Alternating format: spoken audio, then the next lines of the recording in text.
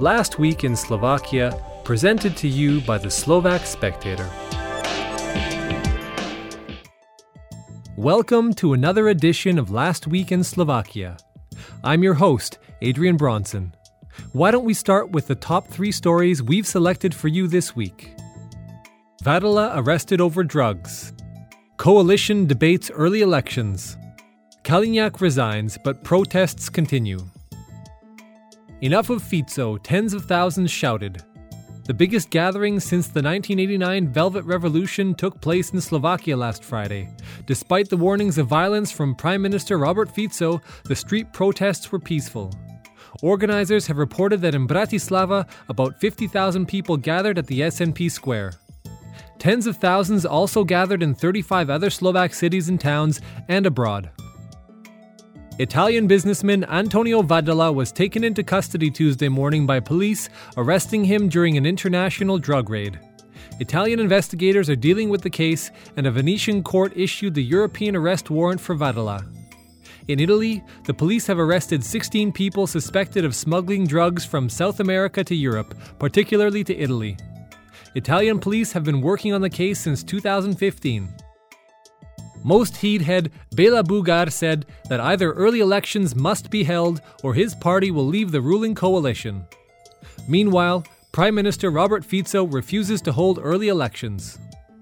Some people from the Most Híd also insist that the fundamental reconstruction of the government is still on the table since only 90 votes are required for early elections. Interior Minister Robert Kaliňák resigned from his post 2 weeks after the murder of Jan Kuciak and Martina Kušnírova, yielding to pressure from the opposition and its public. It's not yet clear for now who will replace him, but he still hasn't delivered his official resignation. The organizers for protests for a decent Slovakia demand the resignation of the entire government. The Interior Minister's departure is only the beginning of a big cleanup. It's a legitimate demand of civil society to live in a country where corruption is not a standard and where government members are not linked to organized crime. Protesters are also demanding a thorough and independent investigation of the murder of Jan Kuciak and his fiancée.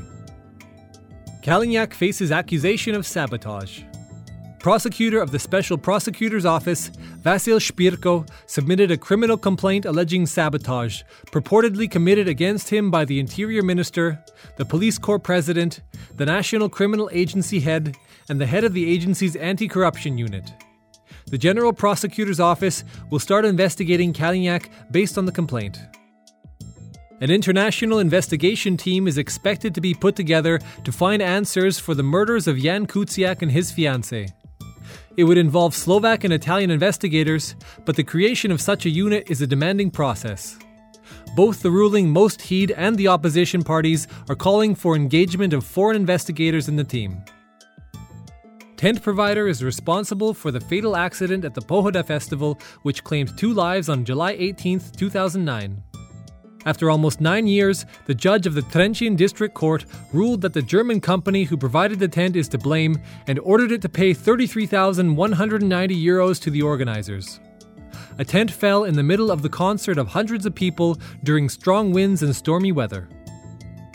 Trust in courts remains low. The European Commission's report on Slovakia shows that despite some improvements the country made based on previous recommendations, corruption and low trust in courts are still major problems. Slovakia is the most popular destination for Chinese tourists.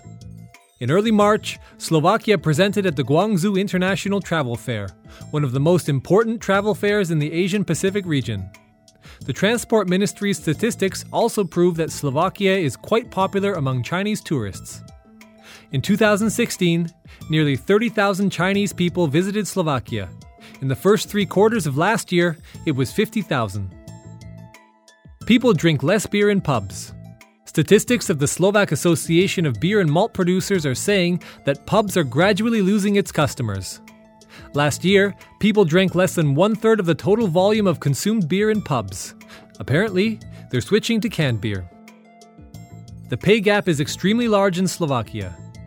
The data of the Institute for Financial Policy shows the difference in average hourly wage of a man and a woman amounts to nearly 20% in the man's favor. At the same time, the analyst of the Platki.sk website suggests that Slovakia tops the list of countries that discriminate against women in remuneration. Košice won a flight to Germany. Košice Airport will have a new flight destination next winter. German low-cost airliner Eurowings is opening the new flight, but the exact destination is unknown. Košice won the new destination through public voting and is expected to compensate the airport for the recent decision to cancel Wizz Air flights from Košice to Cologne. Thanks for listening. For more news you can trust, go to spectator.sk.